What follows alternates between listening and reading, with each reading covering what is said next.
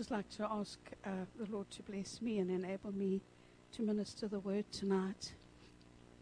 Lord Heavenly Father, what a great privilege and honor it is, God, to bring your word, Heavenly Father. I ask, Lord God Almighty, that you will anoint me, God, and enable me to bring this message, Lord, that you be glorified, God. We thank you, God, for all your blessings, Lord, your mercy and your goodness. And we ask you to bless this reading, this message, Lord, in Jesus' name. Amen. I've got three scriptures to refer to. The first one is Isaiah chapter 59 and verse 2.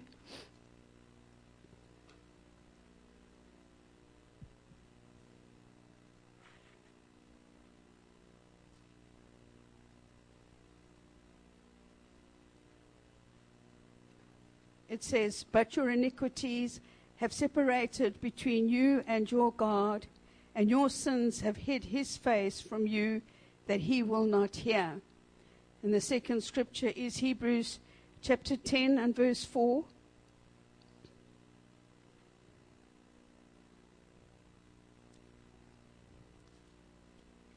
It says, "For it is not possible that the blood of bulls and of goats should take away sins." And the last scripture is Galatians chapter 4, verses 4 and 5.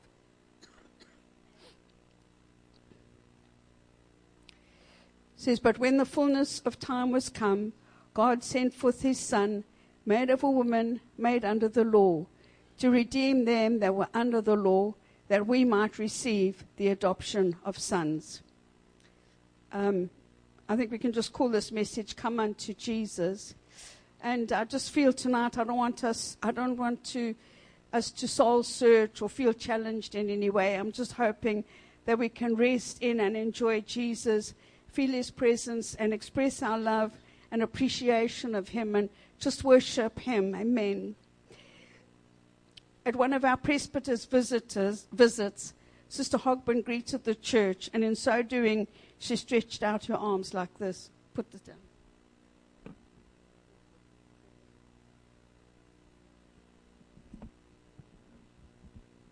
And she demonstrated that that's the way she believes Jesus would do, and what Jesus would say is, "Come, come, come unto me." And he will never, ever turn anybody away. He's always reaching out for us, and he's always saying, "Come unto me." Amen.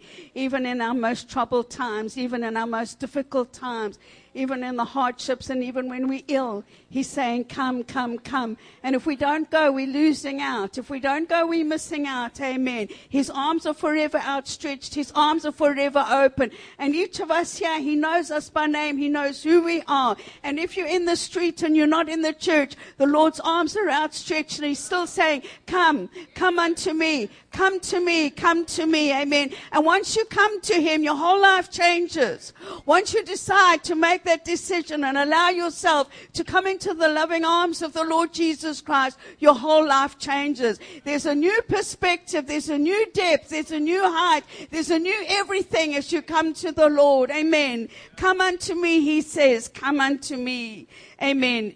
No matter how great or how small our needs are, there will always be times when we need help. We can ask a friend.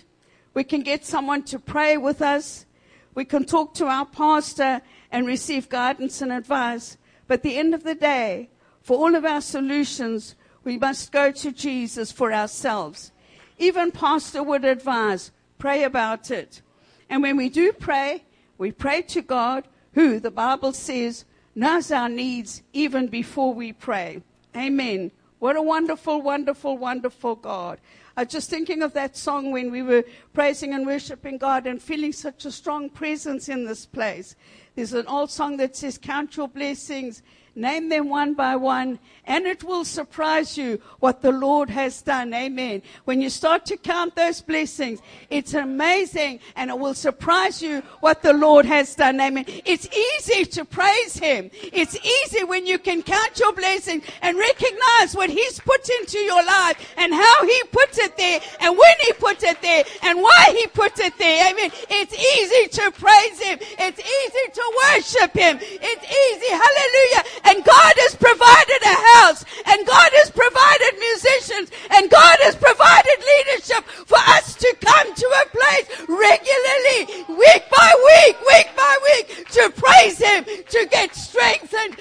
touched, to be changed, to be healed, to go forth with encouragement, to go forth with confidence, to go forth with joy, to go forth with happiness, because the Lord has been with us. He met with me in church. Hallelujah.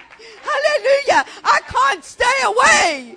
When I come to church, when I come on Sundays, I'm ready for church on Wednesday. When Monday and Tuesday come, I'm ready for church on Wednesday. Miles and I always say, when we go to church, we are changed. When we come out of the service, we are different completely. Why? Because we've met with the Lord. He's touched us. He's ministered to us. Praise God.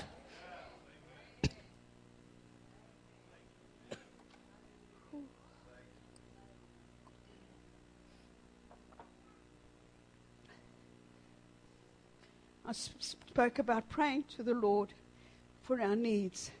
And Micah chapter 7 verse 7 says, therefore I will look unto the Lord. I will wait for the God of my salvation. My God will hear me. Just prior to the events leading up to his trial, Jesus performed 2 miracles. The first was the healing of a blind man. Jesus had been in the temple, and the Jews wanted to stone him because he spake of his deity, saying, verily I say unto you, before Abraham was, I am. The Bible says that after this saying, Jesus hid himself and went out of the temple through the crowd outside.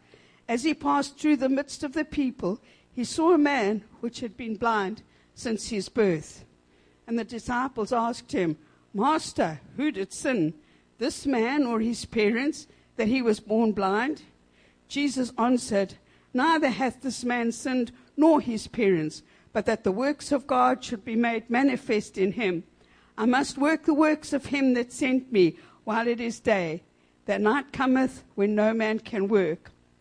As long as I'm in the world, I am the light of the world. Of the parents of this blind man, it is not to say that they were without sin, but that this blindness was not the effect of sin.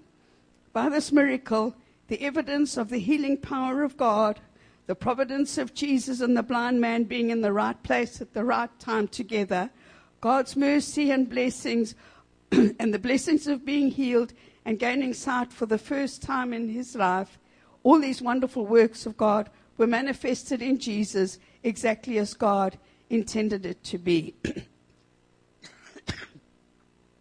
I just want to say here that I don't believe it was a coincidence that the blind one was there where he was and that Jesus was there where he was at the same time. This is all part of God's perfect plan and timing. God brings events, situations, times, and places together for the benefit of souls, for those who are seeking him, that he may perform miracles and answer prayers. Before I came to submit myself to the Lord, there was a time that I was beset by an intense stomach pain which caused me to double up. There was no apparent reason or cause for this affliction. However, my mother happened to be with me at the time and offered to pray for me. I did not believe in prayer for healing, and I certainly did not want to become part of her fanaticism.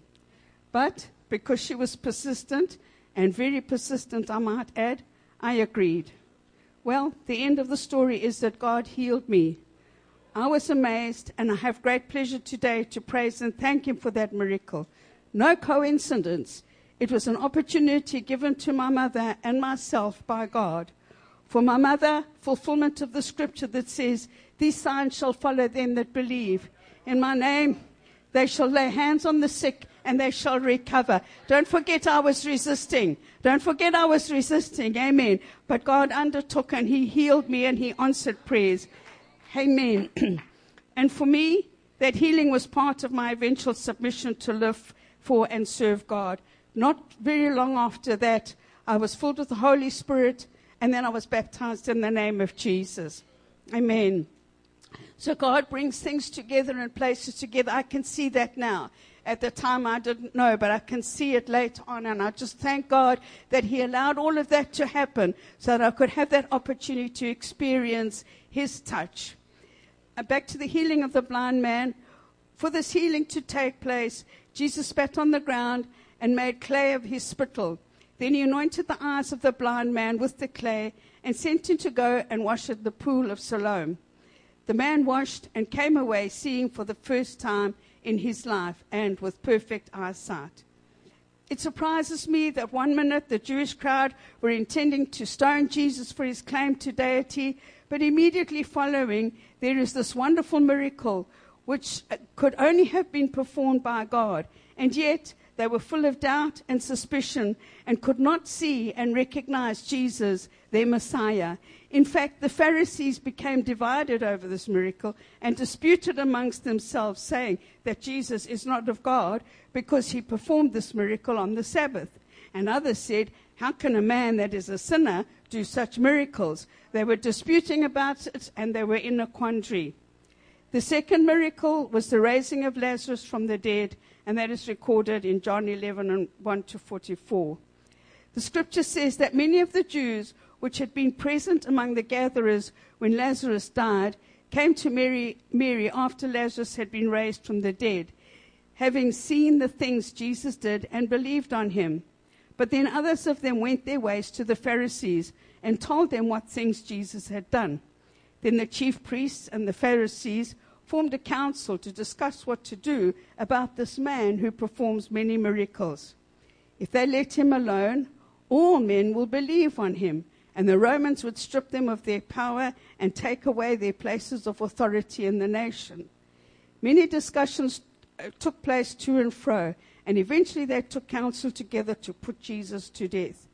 Because of this decision, Jesus no longer walked openly among the Jews, but went into a country near to the wilderness, into a city called Ephraim, and he continued there with his disciples.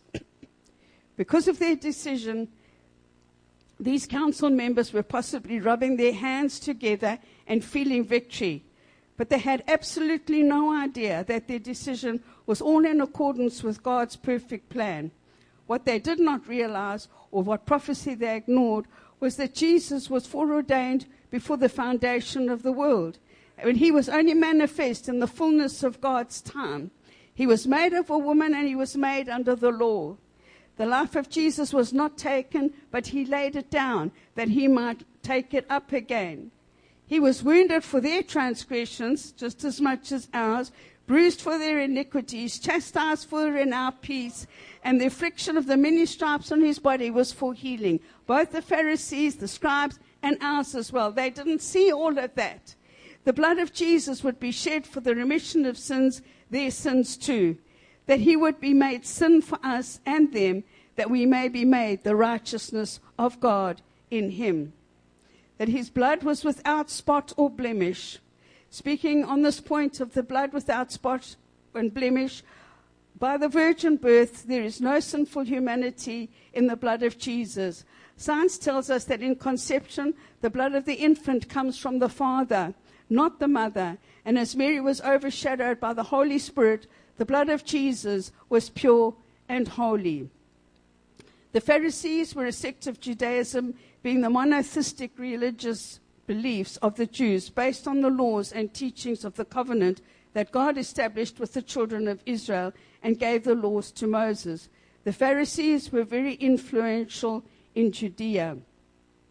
When Jesus was speaking to the multitudes and his disciples, this is in Matthew chapter 23, he said that the scribes and Pharisees sit in Moses' seat, which meant they claimed the authority of Moses as interpreters and teachers of the law. They imposed oppressive and legalistic ways upon the people, demanding that all Israel who submitted to Moses should also submit to them. The Pharisees did not lift a finger to help the people bear these grievous and hard laws. But Jesus said to the multitude and his disciples, "All therefore whatsoever they bid you observe, that observe and do. But do not ye after their works, for they say and do not. For they bind heavy burdens and grievous to be borne, and lay them on men's shoulders, but they themselves will not move them with one of their fingers. But all their works they do to be seen of men.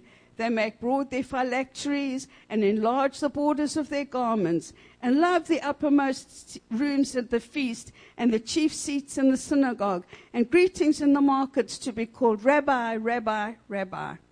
Before the law was given, no one really knew exactly what sin was. It was only because the law said, for example, thou shalt not commit murder, that sin was made known, and all sin is against God, who is holy. What shall we say then? Is the law sin? God forbid. Nay, I had not known sin, but by the law, for I had not known lust, except the law had said, thou shalt not covet. Romans 7:7. But even though the Old Testament law was good, holy, and righteous, it did not bring liberty because it was weak through the flesh, and man was not free from the dominion of sin. Therefore, by the deeds of the law, there shall no flesh be justified in his sight, for by the law is the knowledge of sin. Does that mean there's no hope for salvation for man? Not at all. God has made a way throughout history, from the sin of Adam and Eve right to today, this very hour, this very night, this very minute, right now, God has made a way for salvation. Where there is failure, it is because we resist the outstretched arms of Jesus, who is bidding us to come. God is the author and finisher of our faith. He lays down the plan for our salvation, He institutes it, and He finishes it. Our part is to follow and submit to that plan. The demands of the Pharisees were too grievous and hard to bear, and Jesus, condemning the Pharisees, say, But woe unto you, scribes and Pharisees, hypocrites! For ye shut up the kingdom of heaven against men. For you neither go in yourselves, neither suffer you them that are entering to go in. These religious leaders kept the people from the kingdom of heaven by making traditions and religious rules so hard and even more important than God's laws and teachings. Neither did they acknowledge Jesus. The English Standard Version reads, But woe to you, scribes and Pharisees, hypocrites! For you shut the kingdom of heaven in people's faces, for you neither enter yourselves nor allow those who would enter to go in. Jesus does not want us to bear these grievous and unnecessary burdens, and He says, Come unto me, all ye that labor and are heavy laden, and I will give you rest. There we'll find perfect rest in the Lord Jesus. And as I said before, even if we've got problems and difficulties, we can still find rest and peace in the Lord Jesus. Amen. He helps to bear those burdens with us. He helps to help. He helps us through those times of troubles and difficulties. So God has already provided His solution. The Apostle Paul writes, But we believe that through the grace of the Lord Jesus Christ, we shall be saved, even as they. And the even as they in the scripture refers to those who had heard the teachings of the scribes and Pharisees. Jesus is the solution for the atonement of past, present, and future sins. And I'm sure Pastor made that statement recently, that He is, for all the past, present, and future sins, Jesus has made the atonement, and He will take and wash those sins away if we give them to Him. So what of sin? It has to be dealt with and cannot and should not be ignored, excused, or swept under the carpet. For our salvation, sin has to be forgiven by God, and we are to be cleansed from the defilement of sin. The consequence that God gave to Adam for disobedience was, Thou shalt surely die.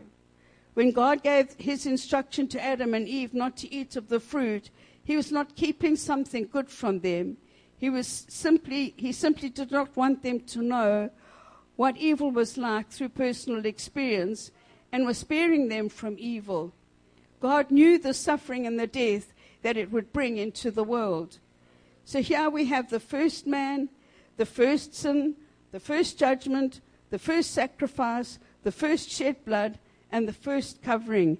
And why was that? Because the wages of sin is death. Sin separates man from our holy God, and His death means eternal separation from Him.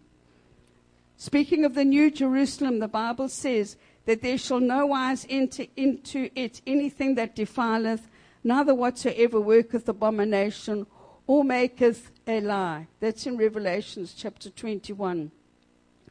There is no human being that ever has been or ever will be without sin, and God requires death by the shedding of blood for the sins. Through Jesus we can die to sin, but physically we cannot die for sin. So what can we do? How do we ever pay this price? How can we ever be right before God if the wages of sin are death and we sin? There is only one way. We need a substitute. We need someone to take our place. And of course that someone is Jesus. The Bible says that without the shedding of blood, there is no remission of sins. The shedding of blood pertains to death because life is in the blood. And as the blood is lost from the body, so life is lost. Life depends upon the blood. Leviticus 17:11 explains it really well. For the life of the flesh is in the blood, and I have given it to you on the altar to make atonement for your souls. For it is the blood by reason of the life that makes atonement. A very important word in this scripture is atonement. There is a heartless idiom which says, if you lie, you fry. Immediately a lie, or any sin for that matter, takes place, separation from God also takes place. Atonement means reconciliation of God to man by cleansing, which comes by the removal of sin, which takes place by reason of the blood. If a person comes under the blood, they won't have to fry. So, in substitution for the death of man for sin, animal sacrifices were a temporary means by which atonement could take place until the fullness of time for Jesus Christ. God called Abraham and went to great lengths to establish the nation of Israel. Through Abraham, God promised, shall all families of the earth be blessed. And thereafter, all families were to come under the influence of this blessing that God gave to this man of faith, Abraham. God gave Israel a country apart from every other nation, and there he would govern them by laws especially given for them. The laws given were intended to give the nation holiness of character and right living, because God, who is holy, would be dwelling among them. From the very first, before the foundation of the world, it was the purpose of God to give man a Redeemer, and our Redeemer was to come from the nation of Israel. Romans 8:3 says, for what the law could not do, in that it was weak through the flesh, God sending his own Son in the likeness of sinful flesh, and for sin, condemned the sin in the flesh. God has also gone to great and perfect lengths to bring salvation and redemption to us through the death and the precious blood of Christ, as of a lamb without blemish and spot. The blood of Jesus has power to redeem us, to reconcile us to God, to wash away sins. This is just a little bit. There's a lot more that the power of the blood of Jesus has. To forgive us, to free us, to justify us, to cleanse our guilty conscience, to sanctify us, to open our way boldly to the presence of God, to give us peace, to overcome the enemy, and to have eternal life. Could I have the piano, please, Sister Cassandra? Thanks. We remember that in the deliverance of the children of Israel from Egypt, God gave instruction to Moses that the time of this miraculous event was to be the beginning of times, and this was the first month of the year for them. On the 10th day of the month, they were to take a lamb, one lamb for every house. The lamb was to be without blemish and a male of the first year. The lamb was to be kept for 14 days, and on the 14th day of the month, all Israel shall kill the lamb in the evening. Then they were to take the blood and strike it on the two side doorposts and on the upper doorpost of the house, wherein they would eat the lamb once it had been roasted. The children of Israel were to be dressed and ready, and this was the Lord's Passover. Then in the fullness of time, when God's judgment of death came, they who were under the blood and in a ready state escaped the judgment that came upon Egypt. It's a type of the Lord Jesus Christ, and a type of us where we are. Once we have been baptized in Jesus' name, repented of our sins, filled with the Holy Spirit, we're living for the Lord God Almighty. And the blood that Jesus shed for us is covering all our sins and cleansing us from all those sins and all unrighteousness. But we do need to remain ready. Amen. We need to be standing ready and waiting for the Lord, because when He comes, we do not know when that's going to be. Just like in Israel, they didn't know exactly when God was going to pass over and judgment was going to fall on Egypt. But they were standing dressed and ready to leave and go out of Egypt when God said so, when the judgment came, and they were saved and they didn't suffer that judgment at all. It's the same for us today. Jesus Christ has fulfilled all the scriptures that were given about Him, all the prophetic scriptures that were given. He's fulfilled them all. And here we are today, able to come under the blood of the Lord Jesus Christ and have our sins washed away. By the blood of Jesus and by our full obedience to His plan for salvation, we too can escape the judgment of God. And when God looks at us and we submitted ourselves to God, Jesus, the blood of Jesus covers us, and that's what God sees. He doesn't see sinful human beings, but He sees the blood of Jesus that's over our lives. And the blood of Jesus covers us. And the Lord says, I will pass over you. We will not receive that judgment. We'll go up to be with the Lord forever. Amen. And we'll not be here to receive that judgment, because the blood of Jesus covers us. It's up to us to submit to the Lord Jesus Christ. Let us appreciate and give God thanks tonight. We can come to the front and worship God if you like. If you have anything that needs to go under the blood of the Lord Jesus, bring it to the altar, bring it to the front, and the Lord will meet you there. Amen. God bless you. Praise the Lord.